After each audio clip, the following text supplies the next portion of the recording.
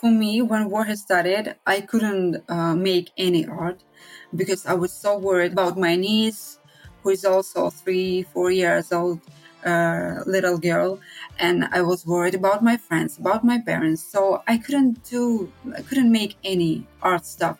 After 2 months, in the end of April, when I came back to Kiev, I was full of ideas. So I wanted to express myself finally because I saw my parents, I saw my niece, I saw a lot of my friends. They're okay. Everyone is alive.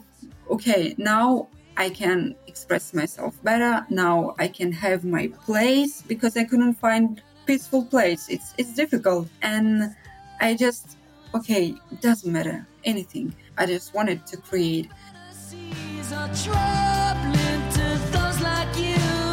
Hi and welcome to a new episode of the Yellow Van Stories. I'm your host and driver, Bastian. We are very happy and grateful that you have found your way onto the Yellow Van again today.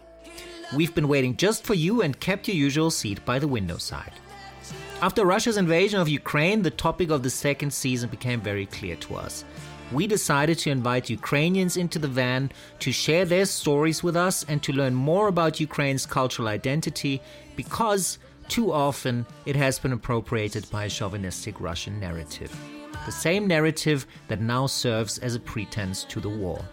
So supporting Ukraine, in our opinion, therefore has a very strong cultural dimension as well. Fonzie's in first gear already, and we are good to go. So buckle up and sit back, because today we're going to meet Gayane in New York.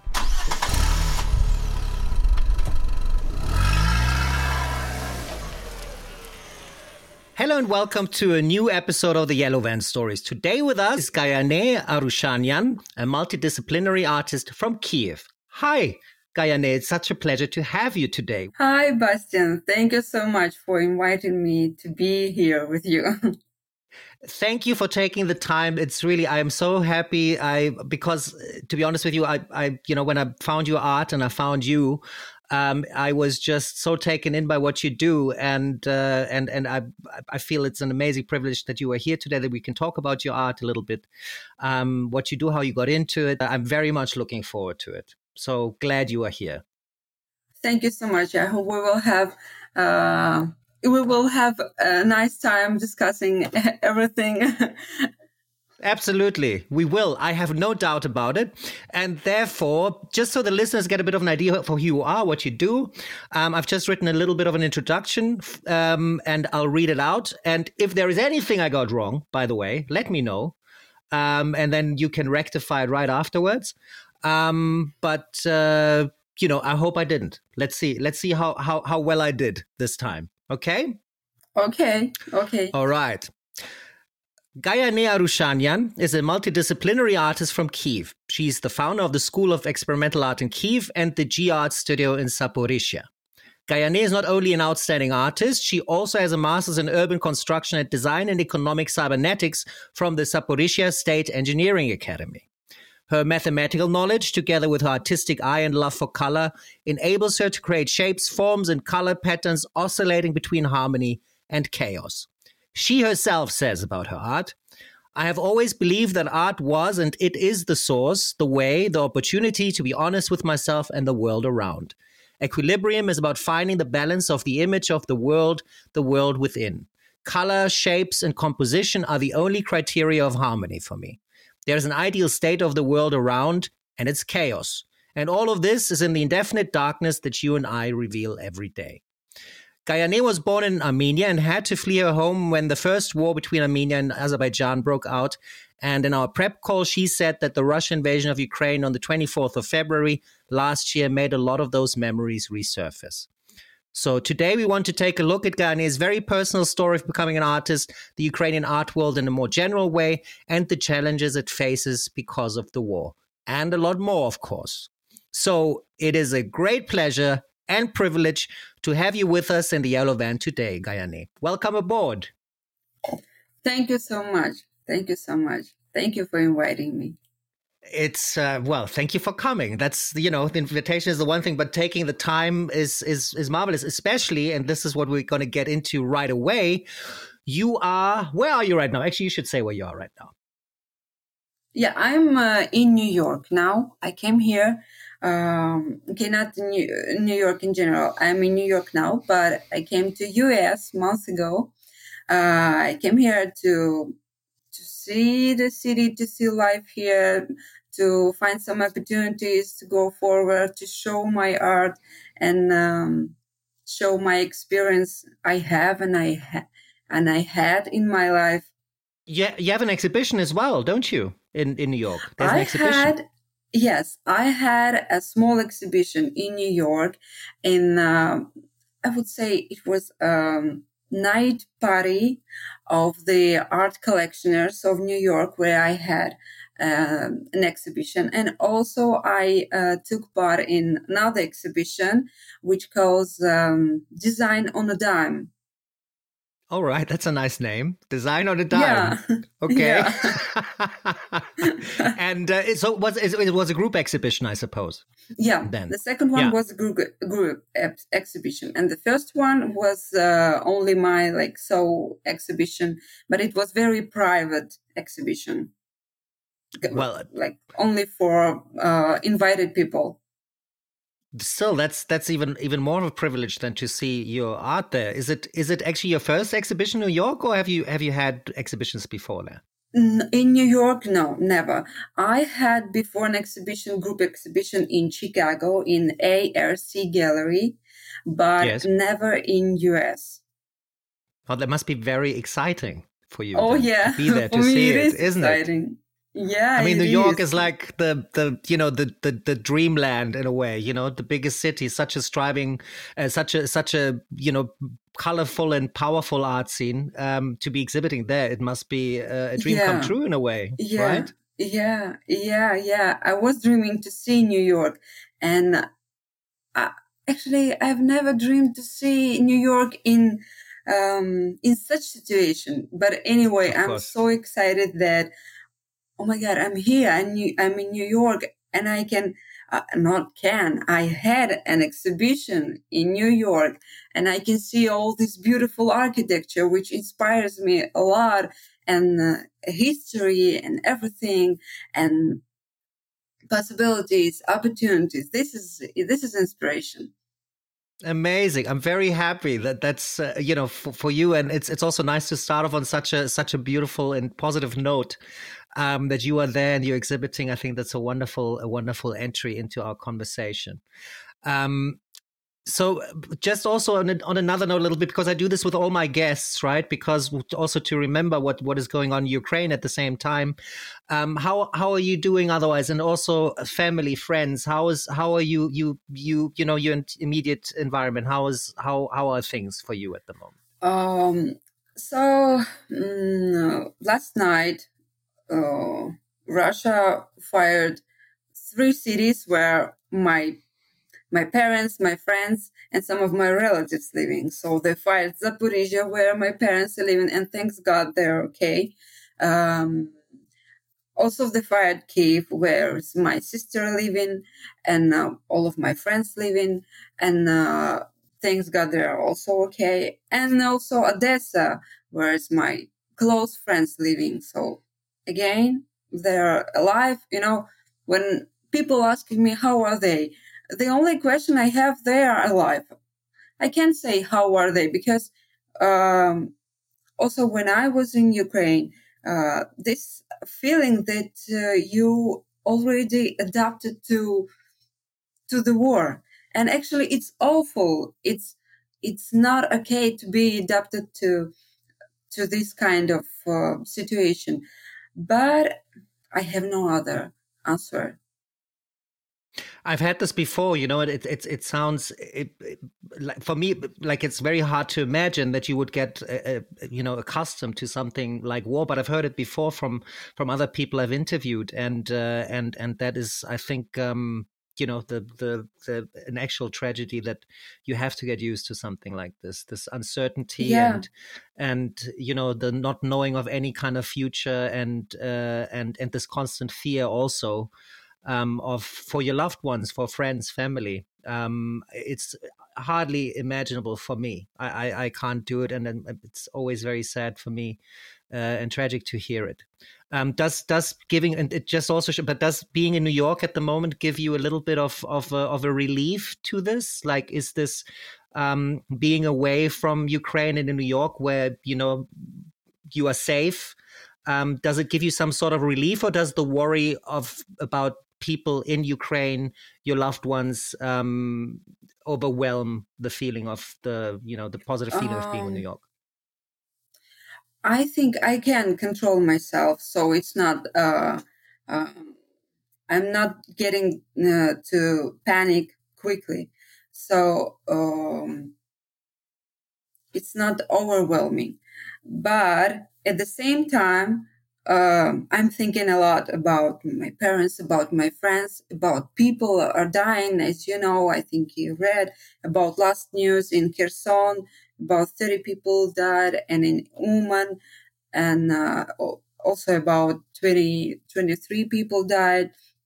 So anyway, maybe I don't know that people, yes, but I'm thinking about that because this is the place I was born. This is the people I know, like in general, this is about Ukrainian people. So I'm thinking about that, like, oh, maybe it's just human part of me, you know. It's okay to think about this, but also thinking about my parents and about my friends. Um, I'm just I'm just trying to be calm, and also at the same time I understand that nothing is in my hand. Everything I can do, I'm doing my best. Everything, but I can't, just stop the war. I can't. Unfortunately, I can't do it. So this is the feelings I have. But I feel safe in New York, and even more in New York. I feel like I'm in Kiev. I don't know. New Oh, York really? has this, yes, has this energy. Everything is fast. Somehow, I share these feelings about New York as about Kiev. So I feel even lonely here. I don't know why, but I don't feel lonely here in this city. That's very nice to hear. I'm sure you meet a lot of people as well, also through the exhibitions, and people wanting to meet you, and who is this woman that paints these amazing images. So I'm sure you have enough people coming and going and saying their hellos, and I'm sure you're not bored. Exhibitions Yeah, are a wonderful thing in that sense because you meet a lot of new people, right? yeah. Because I said in your introduction as well that you are actually from you were born in Armenia and you had to leave the country at 3 years old because of the first war between Azerbaijan and Armenia. And you said a lot of the feelings from back then have resurfaced a little bit, or it reminded you of that to some degree. Can you describe a little bit how it reminded you, or how it took you back to that time? I remember in 2014 when war had started in Donbass. I was living with my parents in Zaporizhia, and we have this. I don't know how they call it. They just were practicing air raid sirens in every city of Ukraine. And I remember I was in a public transport, and in the city center, I've heard that air raid siren, and it was such a flashback to my childhood. And I can't explain that. This is the thing you just feel in it, because I was too small to maybe to understand. Yes, but I felt that. So I had that first flashback in 2014 in Zaporizhia, and the same time, not the same time, and also the same flashback I had on February 24, when war, actually not war, full escalation, yes, in Invasion. Ukraine started, invasion Yeah. started in Ukraine. And actually, I woke up at 5 o'clock because I've heard the explosions, and there was this. These explosions were explosions in Borispil, where is the most important airport of Ukraine is situated.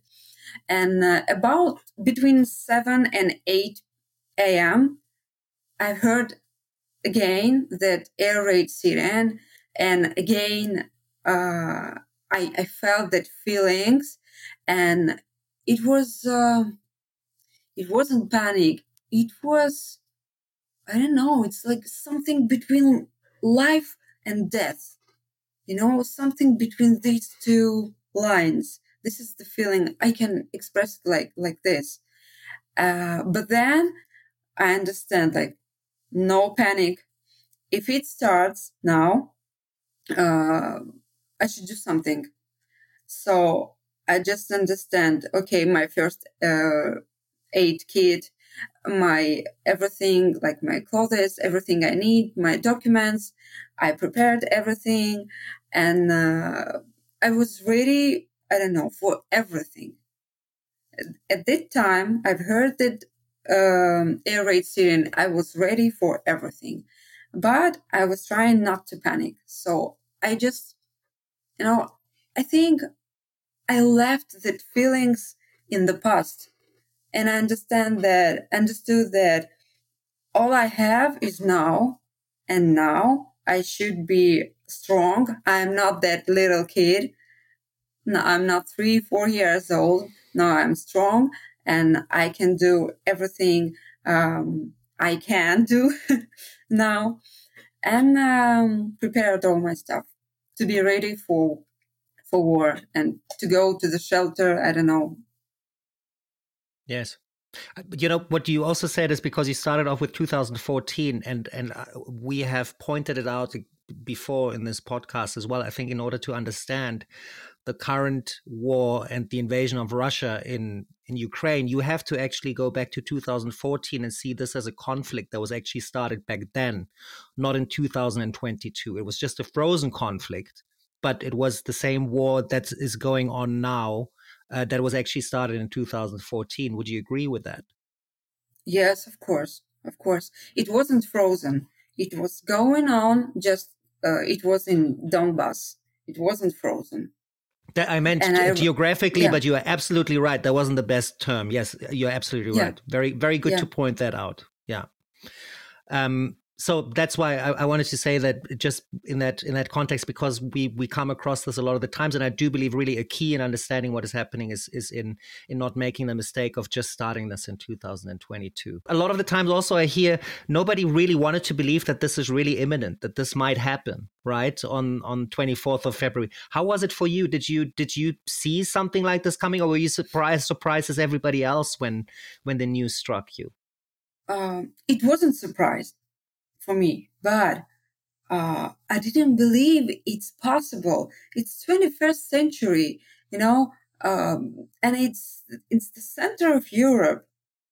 I couldn't believe it's possible, such a full-scale invasion.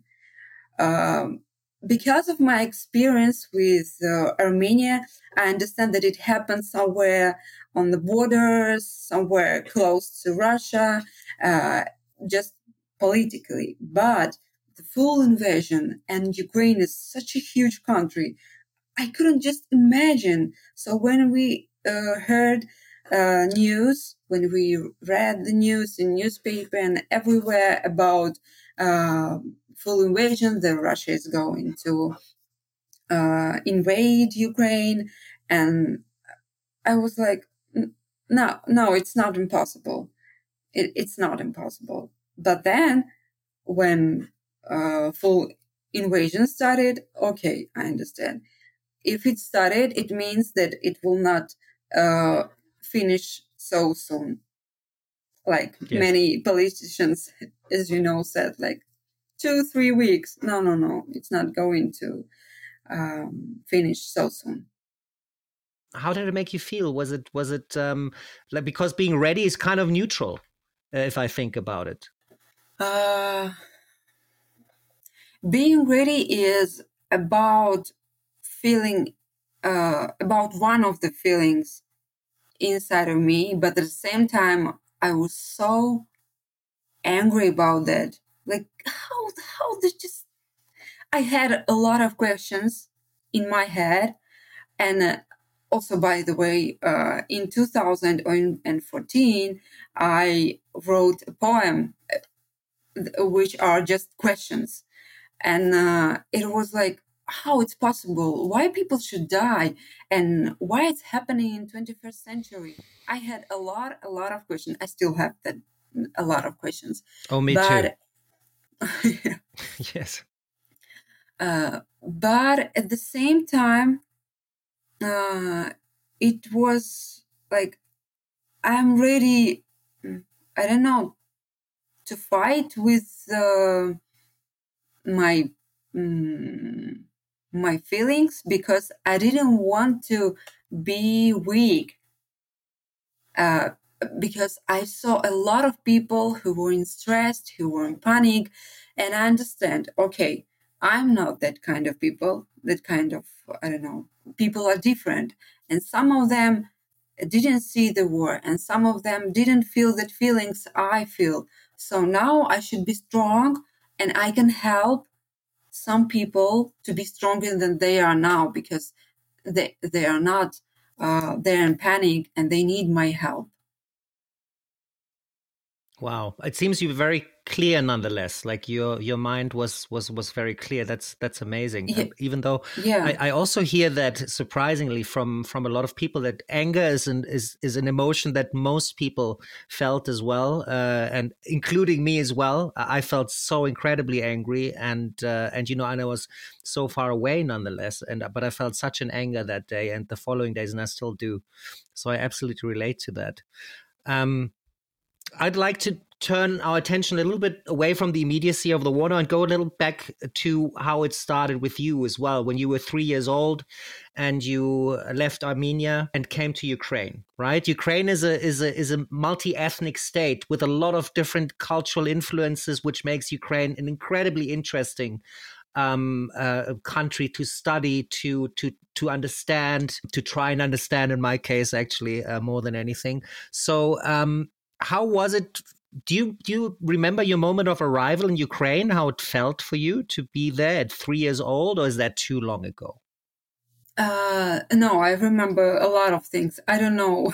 I don't know how. Maybe because I'm the person who, I don't know, who feel some, who have very, very deep feelings about something, and I understand it through the, I don't know, through the space, through the thoughts, through, I don't know, some feelings of other people. So that's why, I don't know, I think maybe because of this, I remember a lot of things.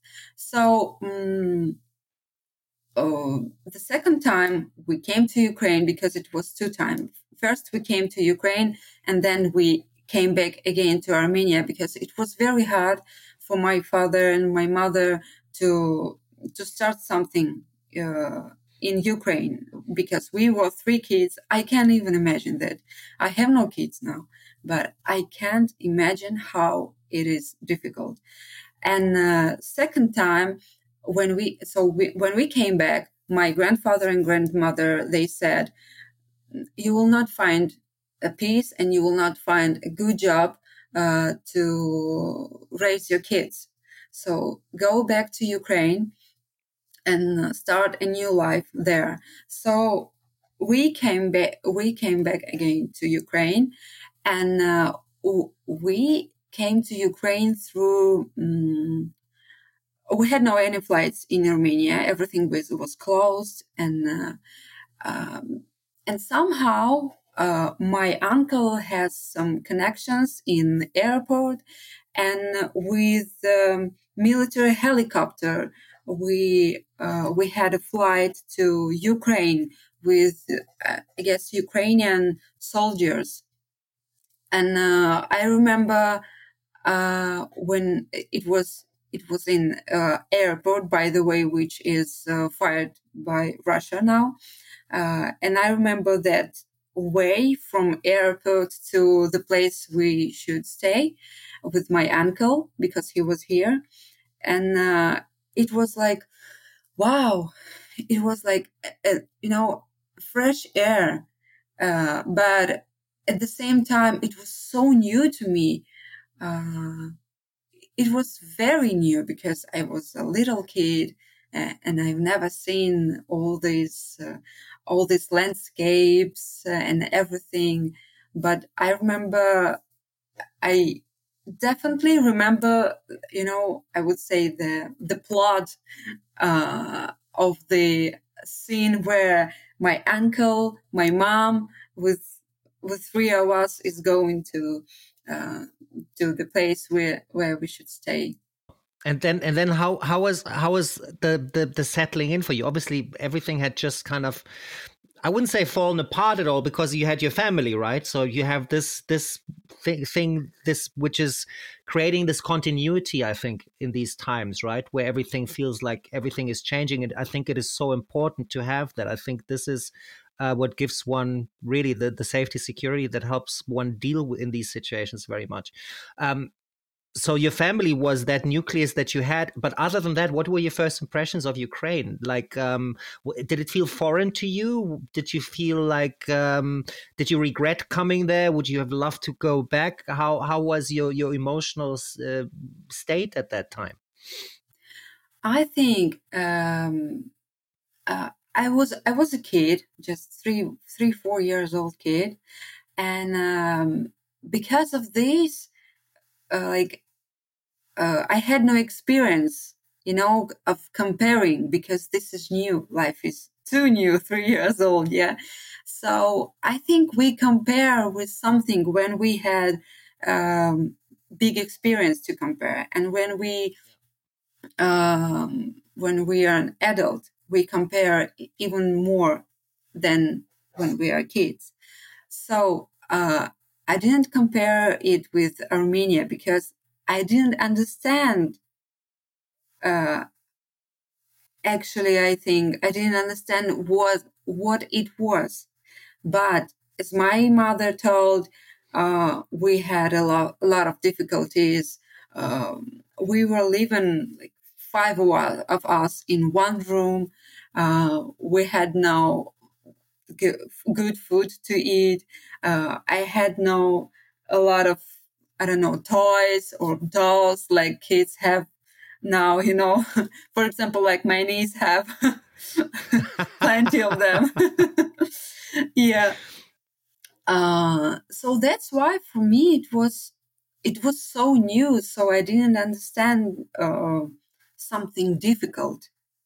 But how my parents told us, it was really very hard times, very difficult times.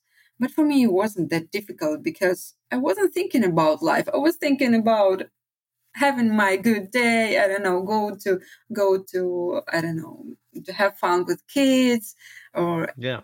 I don't know, I very think very simple things.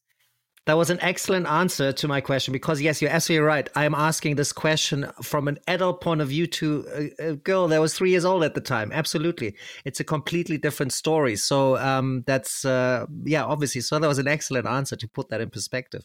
I mean, you speak Ukrainian, right? You speak Armenian. Your dad was Yes, always very yes, adamant of you talking Armenian at home, yes, because he yes. wanted you to stay in touch, obviously, with Armenian culture and the Yeah, identification with it as well. And you speak right. Russian as well, because Zaporizhia is a very Russian-speaking area in Ukraine, right?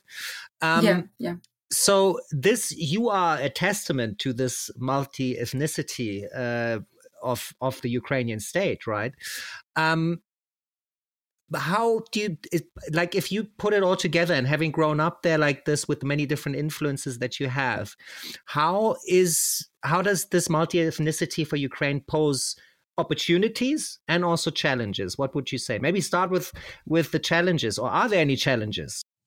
Oh yeah.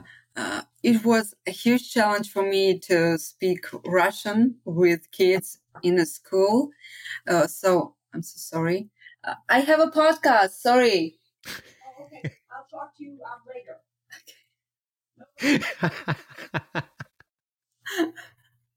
I'm See, sorry. you're very popular, and you meet a lot of people. You see, that's what we said in the beginning. Yeah, just I'm staying with a family of my friends, and they are very they're so lovely people. You know, I feel very comfortable with them. So Very nice. it's morning here, so they just every time. I know it's quite early morning. I think it's 8:00, 8:30. Yeah, it's on your 8 side, o'clock. isn't it? Yeah. Yeah, my word. Yeah. And you're already doing a podcast. I take my hat off to you. At 8:30, I'm barely awake usually. I have my first cup of coffee, and I am just, just don't ask me any questions because you won't get any usable reply. Yes, so amazing. Well done.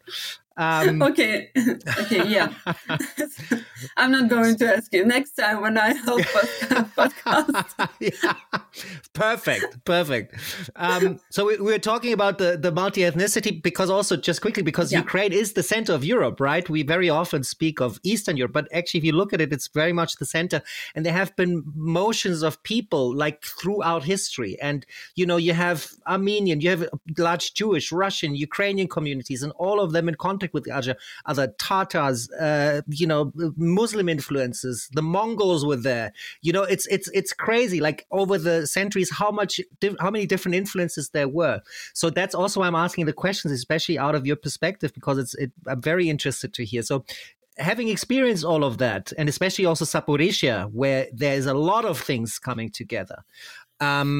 Also, the first independent movement of Ukraine actually started there, the Khmelnytsky uprising, if I remember correctly. So, how was it for you to grow up there, and what do you see as the challenges this multi-ethnicity brings with it, as well as the opportunities, of course? Because I think I do believe the opportunities overwhelm. But how do you see it?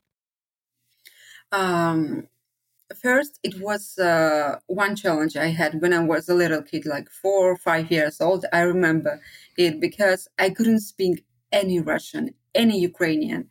So I came to Ukraine with my family, but my mother and my father, they're talking Russian because in Armenia, they were studying Russian.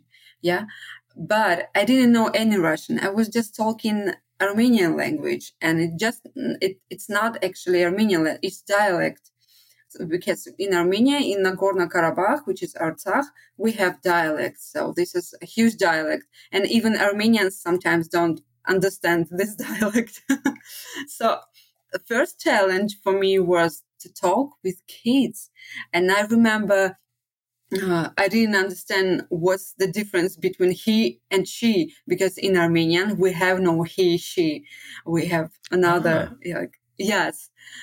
So it was my first challenge. And then also I remember that feelings that I was different. In my class at school, I was different from other kids. I was black, like now, yeah, and I remember being myself so different that I was thinking about that a lot. Why I'm so different? I had a lot of questions in my head. Why? I always ask myself why. I think that's a very good question. Very underrated often, to be honest with you. Yeah, why is a very good question, yes. Yeah. Maybe because of this, I'm an artist. There could be a connection. Yes, there could definitely be a connection, I think. Yes.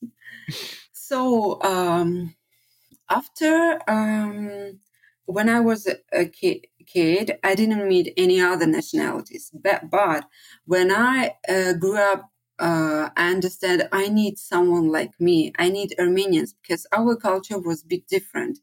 And I wanted to speak Armenian with people. I wanted to express myself better. I mean, not just using language, but also not just not because of language, but also because of culture. Because when you are talking some language with someone, it means this person understands you not just with words, but also with feelings. At the same time, I understand when I'm talking Ukrainian, it's another mentality, I would say. When I'm talking Armenian, it's another mentality. So at the same time, I was talking Russian, Ukrainian, and Armenian, and it was completely different people. And I wanted to express myself also in Armenian with kids like me, and with also with teens like me. So I was so excited to meet a friend who is Armenian, and I will talk Armenian, and I will express myself and everything. But it was difficult because I have only my sisters and cousins, and I want, I don't know, I want more friends. So when I was 17 years old, my brother said that, I have some friends and they're going to organize Armenian organization. They want to make Armenian organization in Zaporizhia. And I said, wow, cool. I want to be a part of it. So I went there and everything starts. Like, it was so interesting for me. It was like just one part of me, Armenian part of me. And I still have a lot of friends from this Armenian organization, which called Urartu, Zaporizhia Armenian Youth Organization. So we were doing a lot of stuff. We had literature nights. Literature evenings. Um, we had lessons in Armenian school. We had, I don't know, evenings, appointments with Armenians, a lot of stuff. So it was very interesting. But at the same time, I met a lot of different nationalities. I met Tatars, I met Uzbeks, Kazahi people, Muslim people, German people, a lot of different nationalities, because we was working with them. We were just one part of this huge, big family. Yeah. Yes.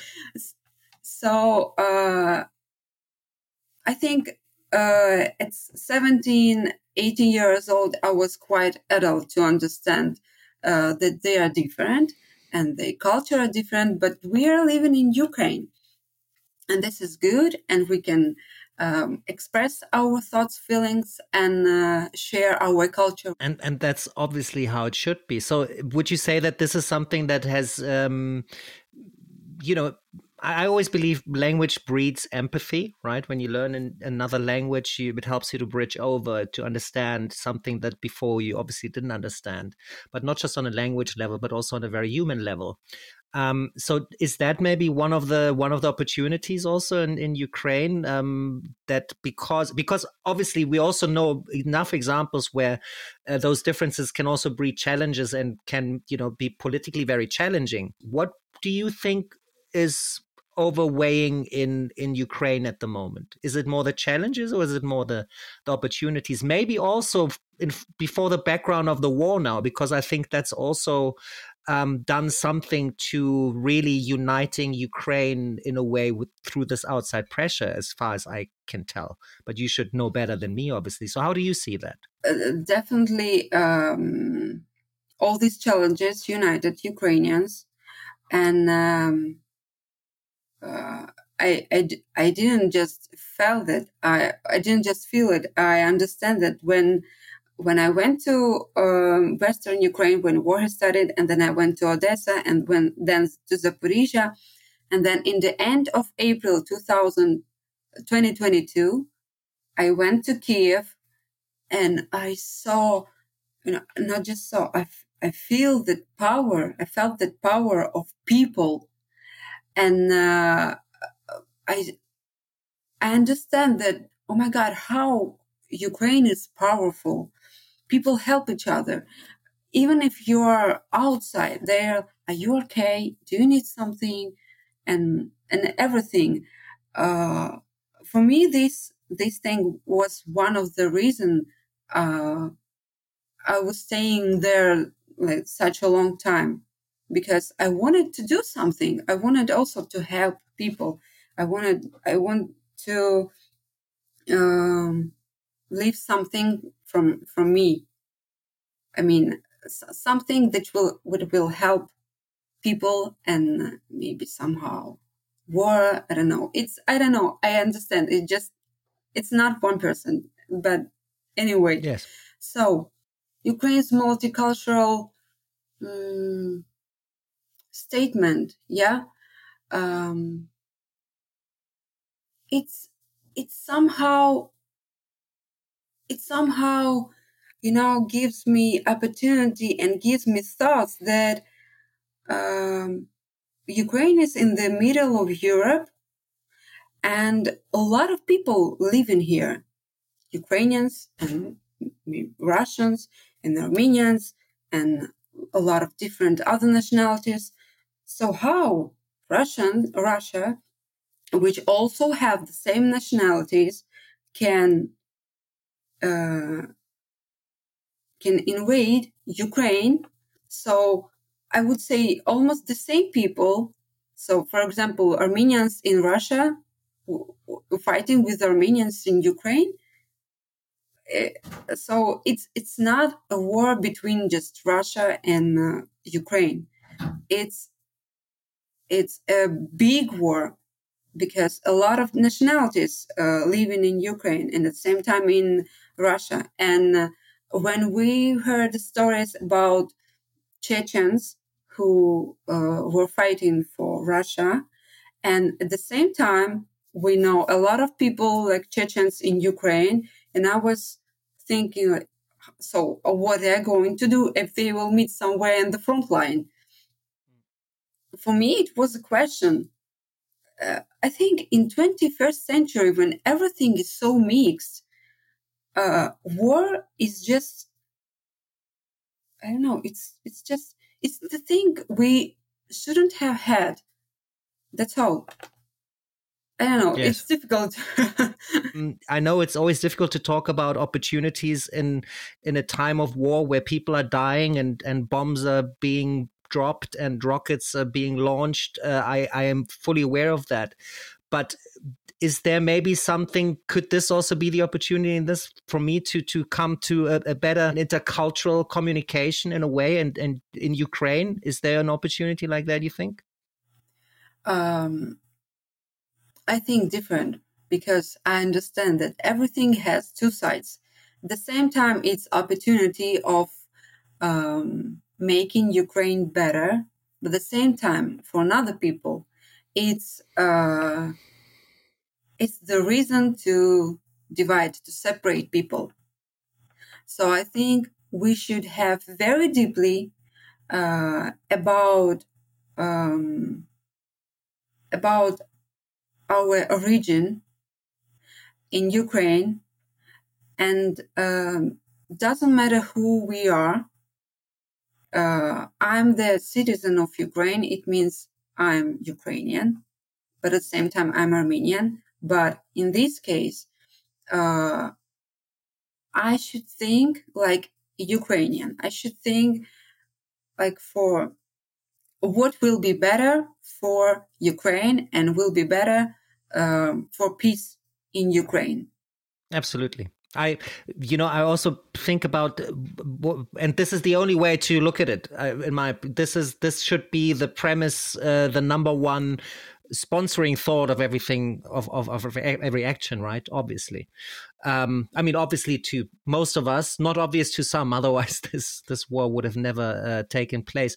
But I'm also thinking, just because I feel there's one tremendous failure, one amazingly beautiful failure in the thinking of Vladimir Putin, to put it this way, because he felt, I think, that he could divide the people in Ukraine with pro-Russian propaganda, and he thought that he would actually get like the Russian-speaking Ukrainian population to his side. So they would support his cause, and Ukraine would fall a lot easier because of that. But that Yeah. was a big failure because, and this is bringing us back to, the original question that I had, because people united behind the idea of an independent Ukraine, a free, independent Ukraine, and that the war is still ongoing, actually, has a lot to do with people saying no to this propaganda, no to this war, no matter where they stand culturally.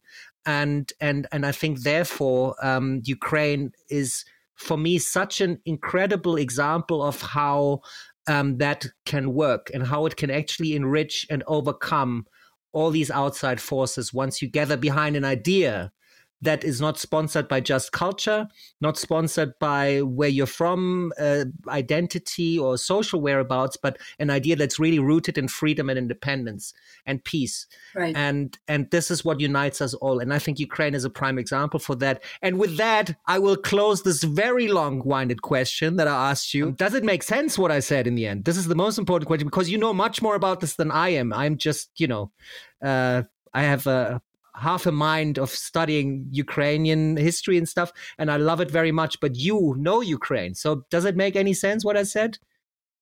It makes it makes a huge sense. Whew, thank you very much. Okay, with having taken that turn now a little bit, I would actually step away now a little bit from the political side of it, and I would very much like to talk more about your painting and your art, because your painting and your art is absolutely marvelous and beautiful, and I love it very much. When I discovered it, I was like, I definitely want to talk to this artist because it will be a privilege. Now you're here today, and I'm very happy about that. Do you actually remember when you first picked up a brush? Yeah. Yeah. When was that? Yeah. I remember not just this. I remember so I was inspired. I was 10 years old and I saw a friend of mine who are my neighbor. She was painting and I saw first painting of her and I was like, wow, I would like to do this. This is, I remember. And first brush and my first painting, I remember. Very nice. Do you remember the feeling, what it was like to first, put your brush and paint and just, go on a canvas or a piece of paper? Probably it wasn't a canvas right away, I suppose. Yeah. It was a piece of paper. And I remember it was challenging for me. But at the same time, it was so interesting. Like, oh, wow. This is how it should be. Or like, oh, wow, it has some, I don't know, it has some rules. Oh, this is how I can show leaves. And this is how I can show, I don't know, beautiful sky. And it was like, I didn't know about that. I was so deep in this emotions and feelings to create. So I didn't even think about future. I just wanted to do now what I'm doing. That's all. And that's how it all starts, obviously. I would like to know because this is also a very interesting question. Because I said in the beginning, right, you actually have a master's in urban construction and design and in economic cybernetics, right? That's something that you would say from, just from the surface, that's like the opposite of art in a way. It's very mathematical. It's very structured. It's even though obviously there's enough examples of art where this is perfectly combined. Mondrian, who you say is one of your big inspirations as well. But when was it first that you studied this first and then you brought the art in, or did you paint and you thought, maybe mathematics could enrich my art? Which way was it around? Or didn't you even think like that? No, I was thinking, but I was thinking differently. So first I was just creating and painting and everything. And then I studied economical cybernetics and construction design, architecture engineering. It was one specialization. And after many years, like 4 or 5 years, I was trying to understand what I feel about this painting, what I'm doing. And I came to the conclusion that everything is so connected, and I can see math here. I can see the rules of the nature in my paintings, in my abstract art. And this is what I want to explore and research in my career, in my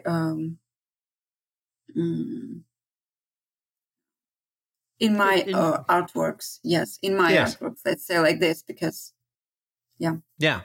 I don't like the word career either, by the way. I don't know. It's something, I don't know. It's something about it. It's like something so ambitious about it in a way. And I think when you paint, you paint and, I don't know. At least that's how I see it. So I can totally relate to that. Yeah. Much better than career in that sense. That's I mean, what it makes me think of, first of all, is like the Fibonacci series, for instance, right? It's like these numbers, exactly what I'm talking about. I will link to that with the superficial knowledge that I have of it, but it's just a chain of numbers that create a certain kind of aesthetic ratio, basically, like the golden ratio, for instance, is based on that. So this is one great example. You can actually bring mathematics and aesthetics and art together, and I think there are many, many more. Do you have some sort of how can I put this? Some tools that you return to, like in your composition of artworks, or do you always try something else? Do you even make some mathematical equations for when you paint or something like that? How is your process a little bit? When I starting just painting or creating something, because it's not just painting, also I'm doing sculptures, I'm doing installations, not too big, but installations. And I never think about the topic, okay, let's go to show this, because I wanted to be more natural. So I think I have already everything in my head, in my brain, and in my thoughts, and in my feelings. And I just turn off everything, turn off my thoughts. Yeah, really. I feel like that because I can't remember when, for example, if it's about abstract art, when I take some of the paintings and I'm looking at that, I can't remember the process. I was so deep in the process that I can't even remember how I created this. So only after that, I understand that this is just my thoughts about, for example, equilibrium. It's about balance. Or, for example, I've created something and I understand, oh, this is my thoughts. Like 2 years ago, I was thinking about this, about that. And I understand, okay, this is my thoughts about factorial. This is also one of the rules in math. Or, for example, okay, this is about isomorphism. How does it work? Can you take us through one of those ideas, for instance? How do you apply it? Oh, or is it a little? Yes. Oh, it's difficult. It's difficult. I don't shy away from posing a proper challenge to my guests. For example, factorial at school and also in academy, we learned, yes, we studied all these rules of math, and we didn't even understand how it works. Now, a lot of kids at school, they ask themselves, why they need this? I don't know, these formulas, all this stuff. I don't need it. But I remember when I studied math at university, we had a very good, just excellent teacher. He was so in love with math. He was just, I don't know, I would say angry, or and also hungry about math. He was like, oh, look at this, look at that. He was explaining us what all of these formulas, what all of these numbers means. And some of the function we used, we didn't understand, like, what's the practice part of these numbers and functions. And then he explained us that this function actually help us to imagine some shape. It's very difficult to explain, for example, line in functions and in formulas, but it's difficult to, for example, to explain, like, I don't know, some shape with curved lines and everything. But shape, for example, it's just sphere, and then it goes to maybe some strict lines. So we didn't understand why we need this function. And then he just explained that, and I understand that every rule of math is visual. And what I was doing, I was just trying to express my thoughts about this function through art. And that helps me to understand nature and laws of the nature better, because everything is connected. So just nature and math and art, all these three are connected.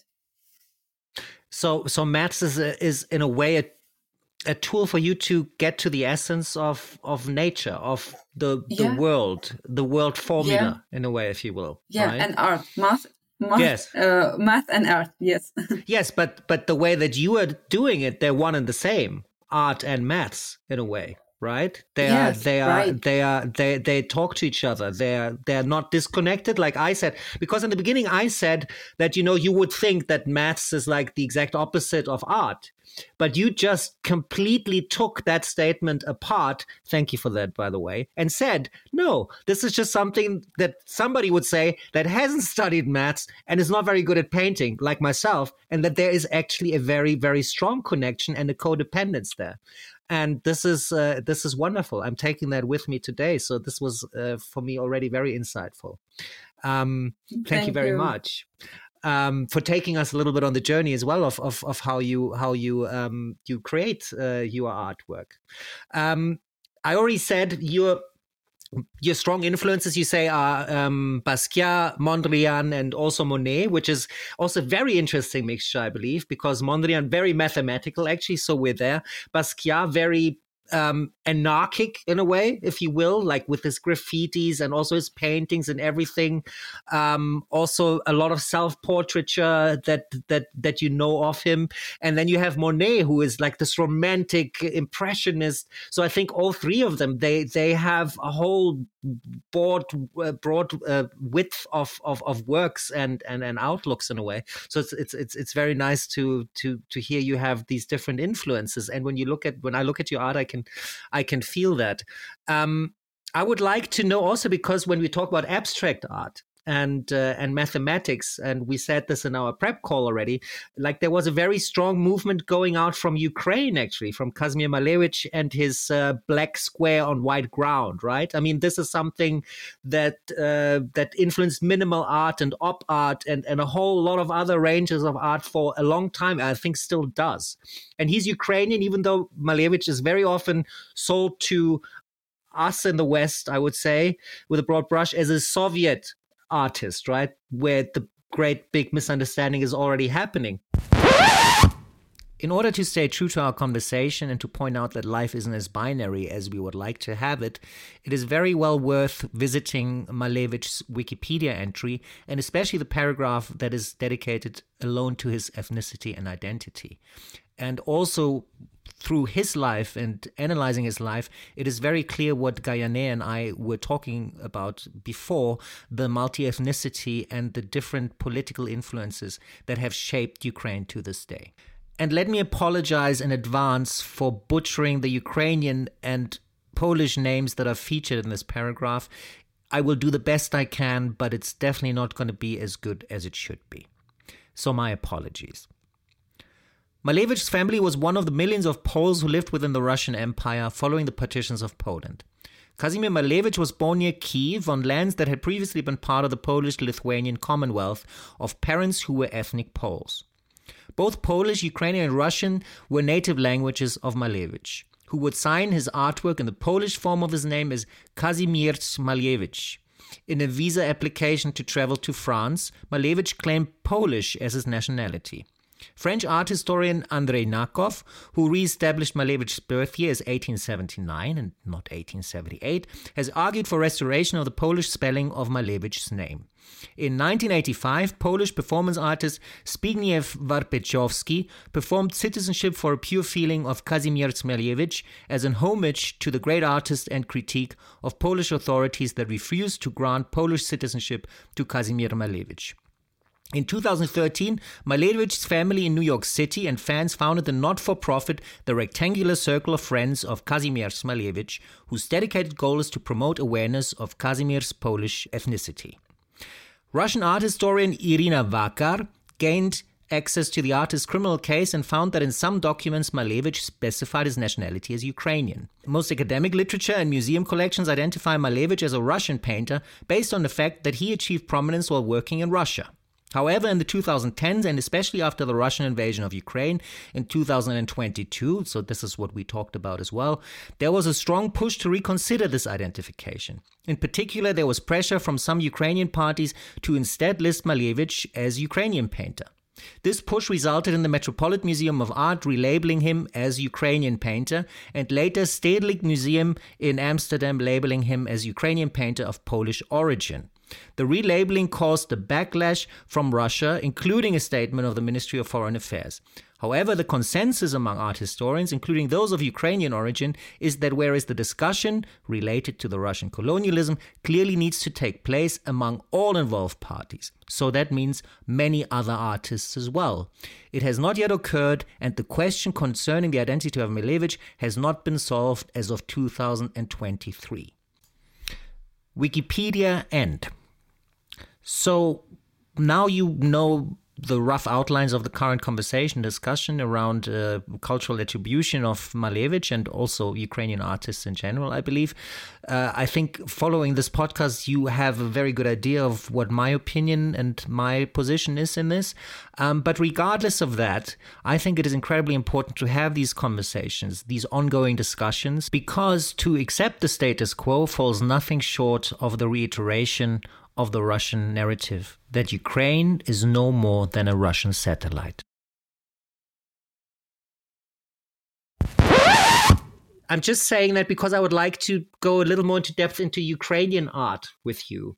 If there is anything in Ukrainian art especially also that has motivated you, that has served as an inspiration for you, and if you can share that with us.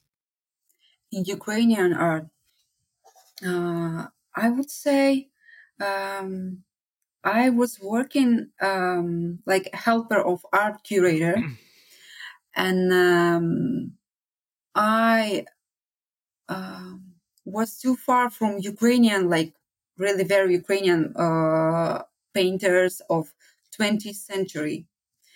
But then when I saw their paintings, and one of them was Yuri Himich,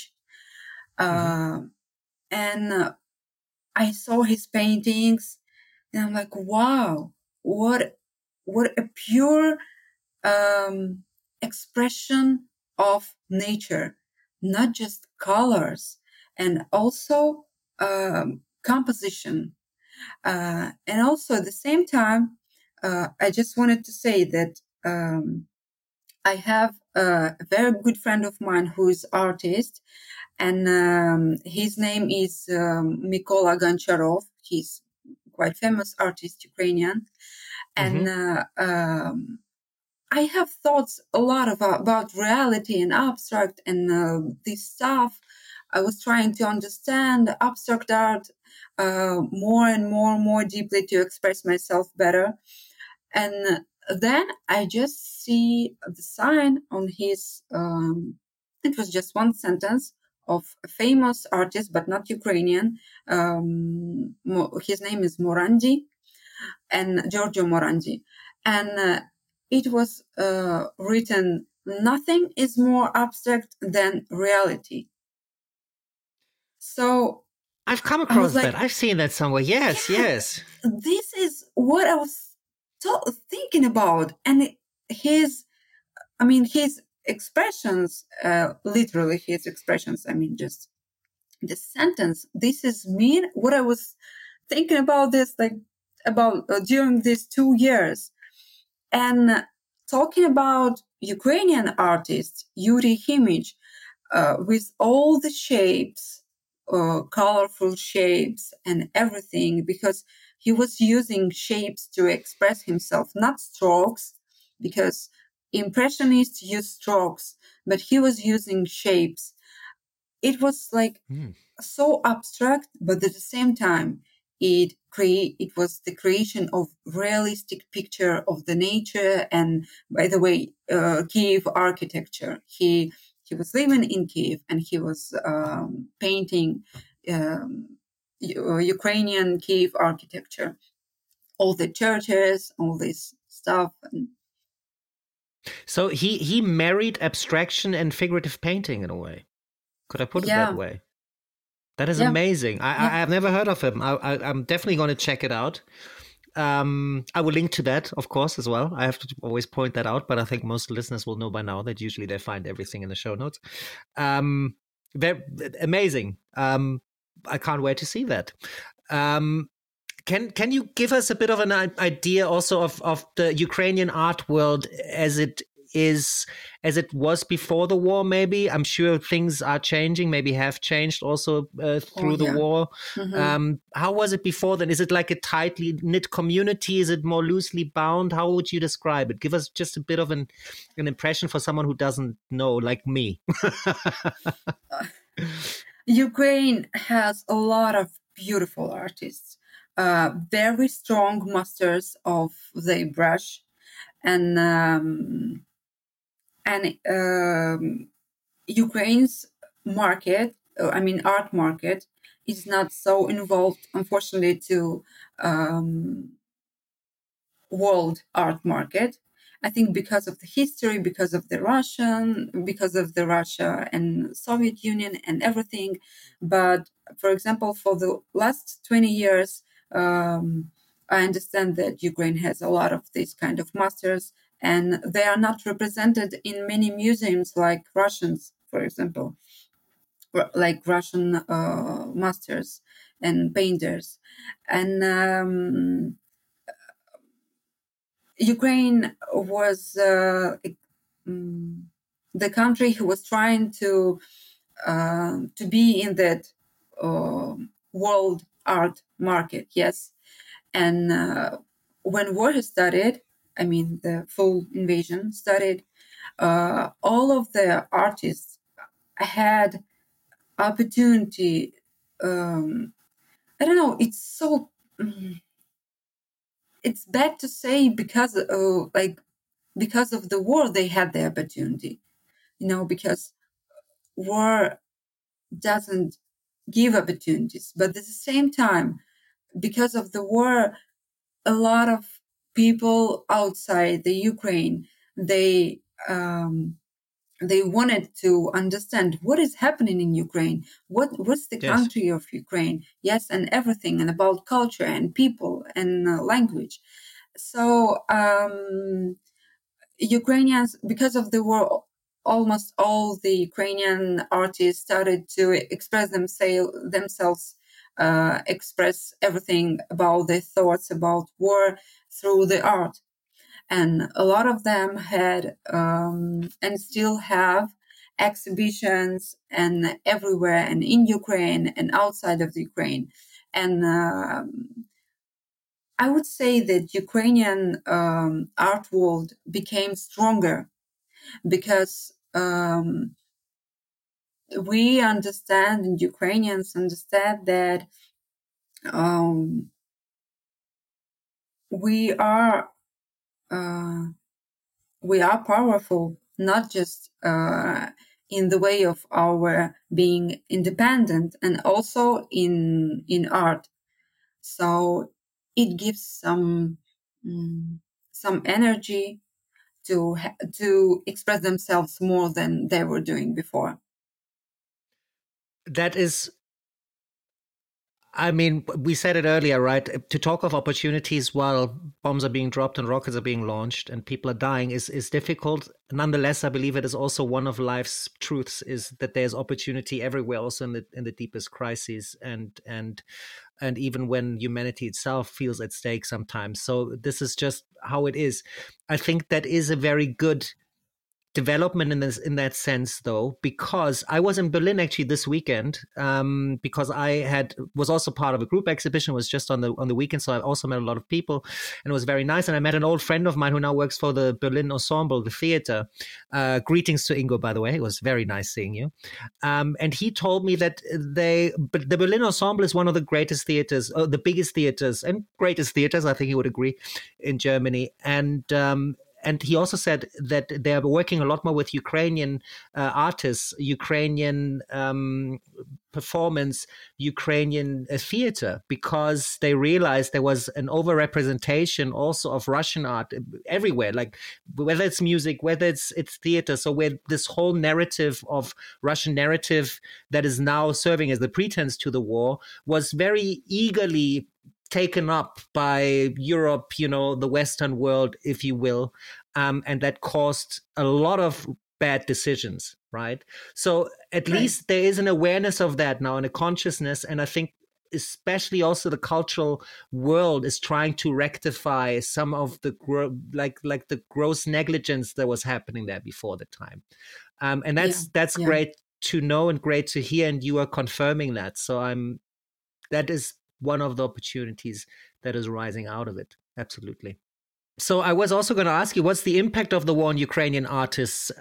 I mean, other than obviously it is without a doubt going to be a very strong narrative and recurring theme probably in Ukrainian art is the war, because usually art answers to societal calls and challenges. But what else? What else do you think could be the impact besides what we just discussed? I think art helped a lot to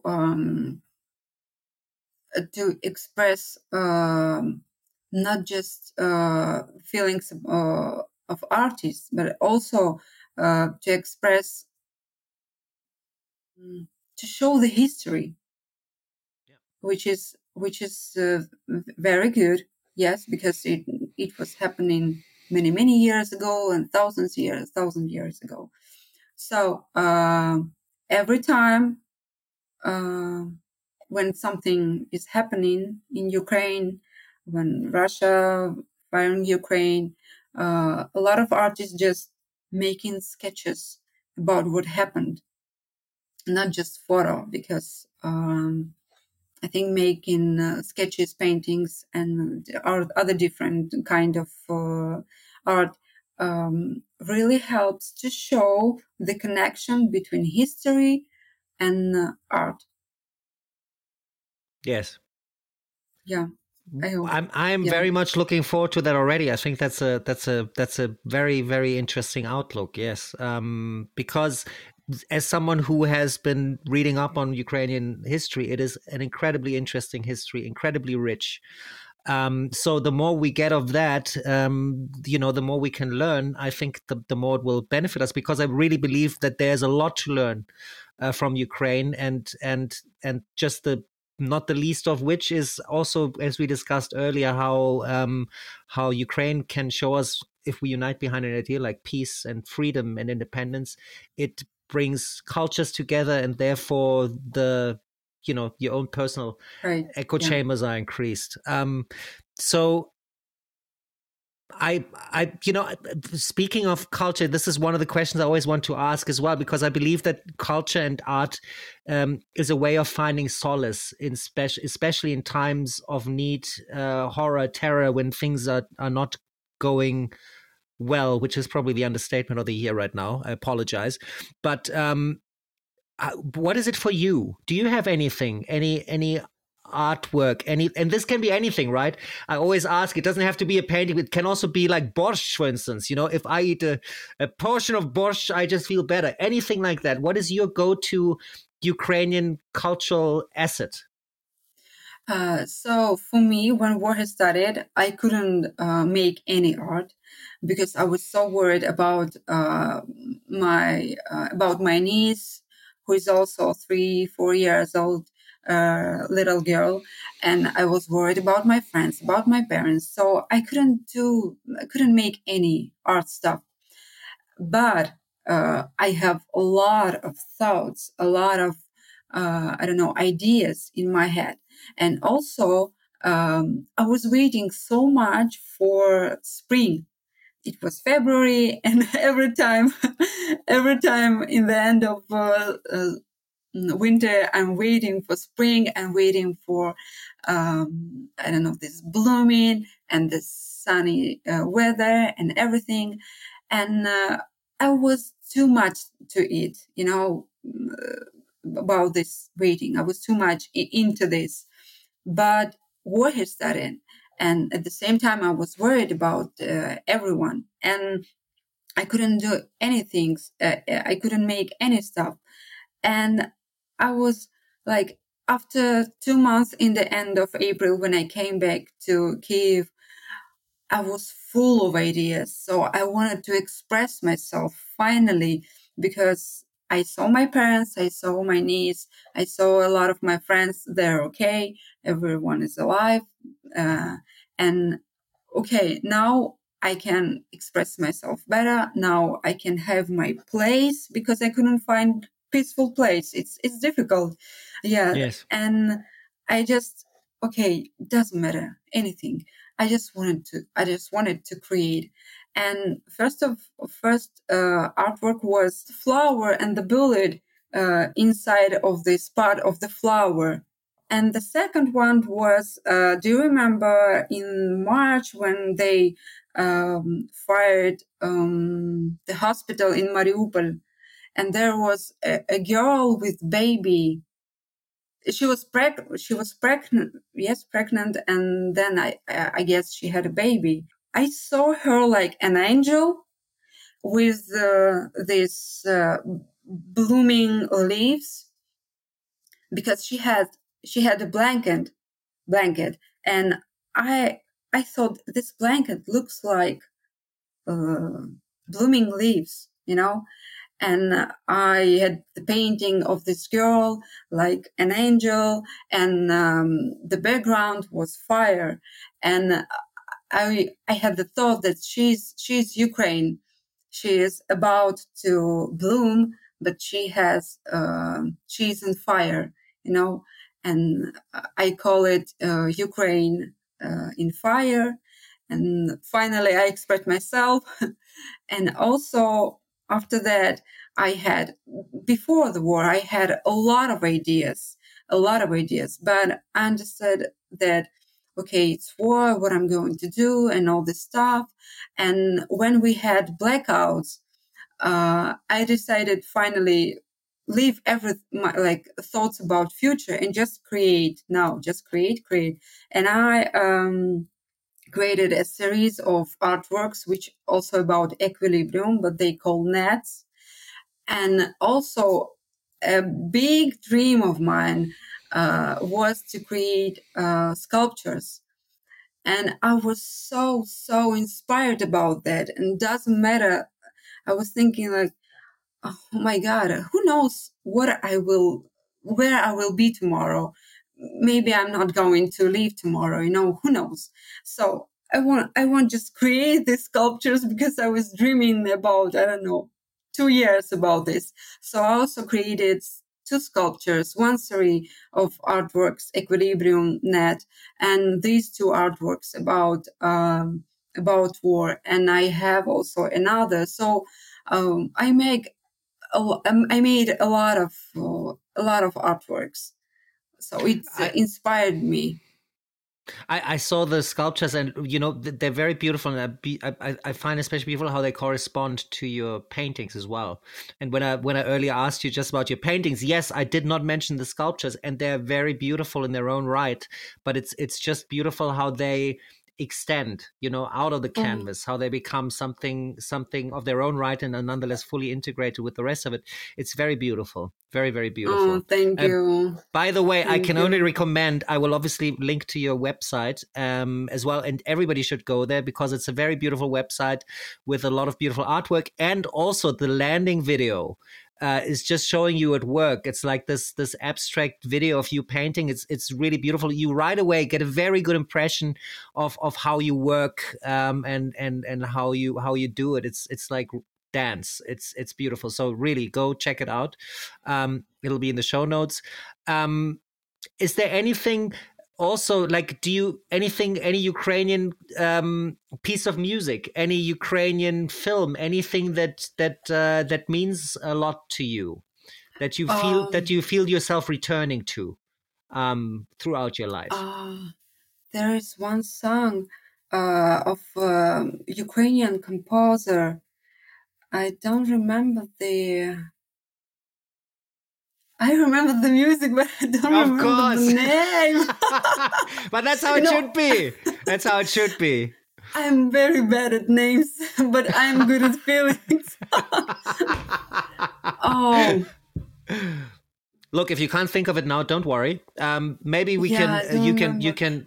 You can look it up I later, and would, I will link I to would it. love to share the link because it's Yeah. such a beautiful composition, and it's Yes. classical composition. My God, I can't remember. Never mind.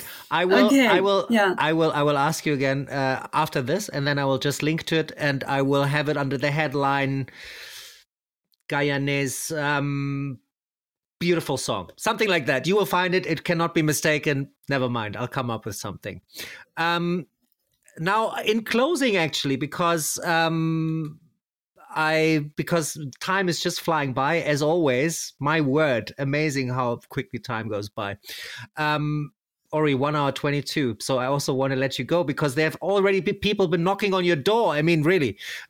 So I would like to first of all go into your teaching, your painting. You're teaching painting online, yeah, right? So for yeah. anyone who has listened to this today and's gone like, "Wow, I would like to really meet this amazing artist and maybe get a couple of tips and everything," that's possible. So tell me, how did that start, and how is it ongoing now? It started when war has started. I understand that Okay. a lot of kids. I also teach kids painting. Need something that will relax their mind, and I wanted to help kids. And I was trying to do it online, and I understand. Okay, it's possible. It's very difficult to teach kids and adults online. Really, very difficult. It's not a lesson of, I don't know, of math or literature, it doesn't matter. But teaching arts online is difficult. So I started doing that. And I understand that it's possible, and I can help people. And also, beside of this, I still have a student from London, and I teach her some okay, some style of abstract art, and I teach her painting portrait online. And this is how we work together, and it helped us to help other people. So all money raised from these lessons, uh, I gave to families with kids, or just about some things, I don't know, food or stuff for kids they need, and just send it to them. That's amazing. So not only will someone be meeting you and can brush up on their artistic skills, their painting skills, or whatever they want to do, but they are actually also doing something good with the money. It's Yeah, it's really yeah, going to people that need it, and it helps them very much. So that's a wonderful idea. That's a great idea. I hope that a lot of people listening to this will be like, that sounds like something for me. That's really also usually I finish with Ukraine aid, but I'm going to leave it at this. This is if people want to do something useful, and if they have, a couple of euros left over, or whatever currency you're thinking of, get in touch with Gayane. Link will be in the description as well. Thank in you. Closing, I would like to ask you something, because I find your name incredibly beautiful. Gayane Arushanian.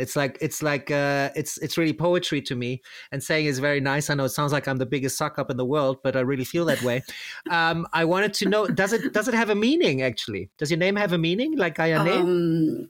Gayane from Armenian, it translates like the woman who keeps the fire. All right.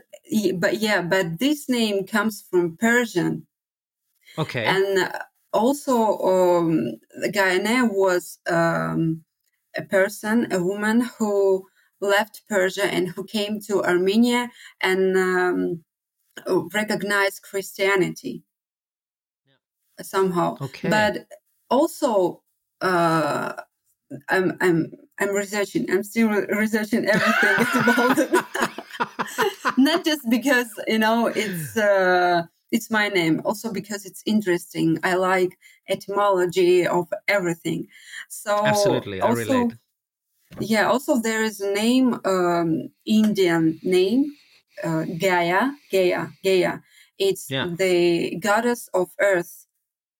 Yes. So it's also there's a Greek goddess called Gaia, if I'm not mistaken. Gaia is also Greek. Yes, I think wasn't she the wife of Kronos? Wow. Now I'm throwing a whole lot of stuff around as well. I do think so, though. Yes.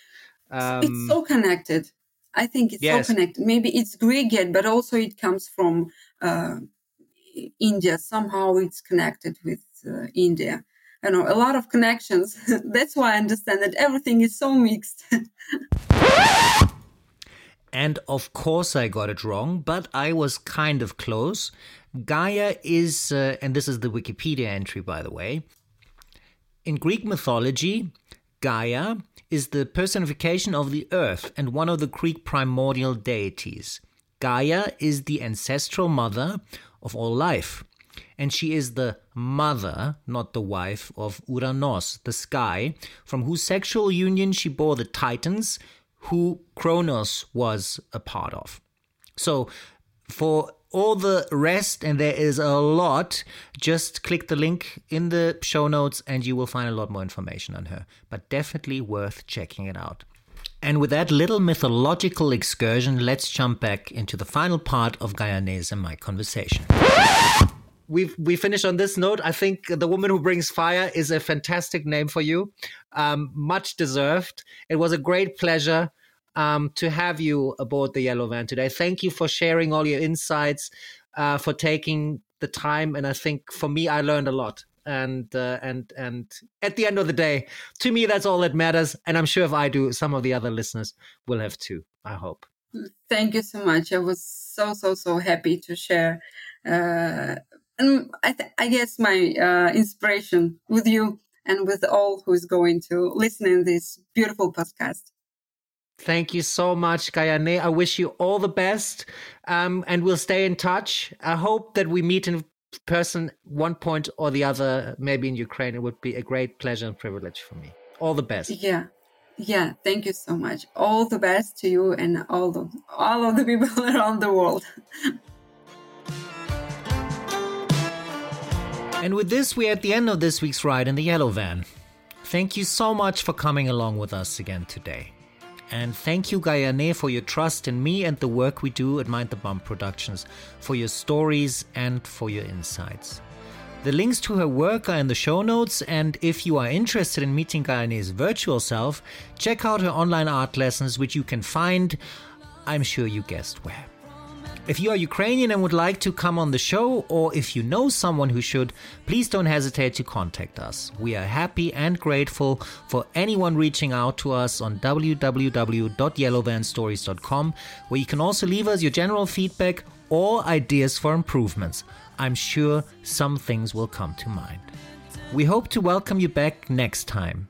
Until then, keep loving in the face of fear and stand with Ukraine. Take it away, Jim. But my message is clear. Keep loving in the face of fear.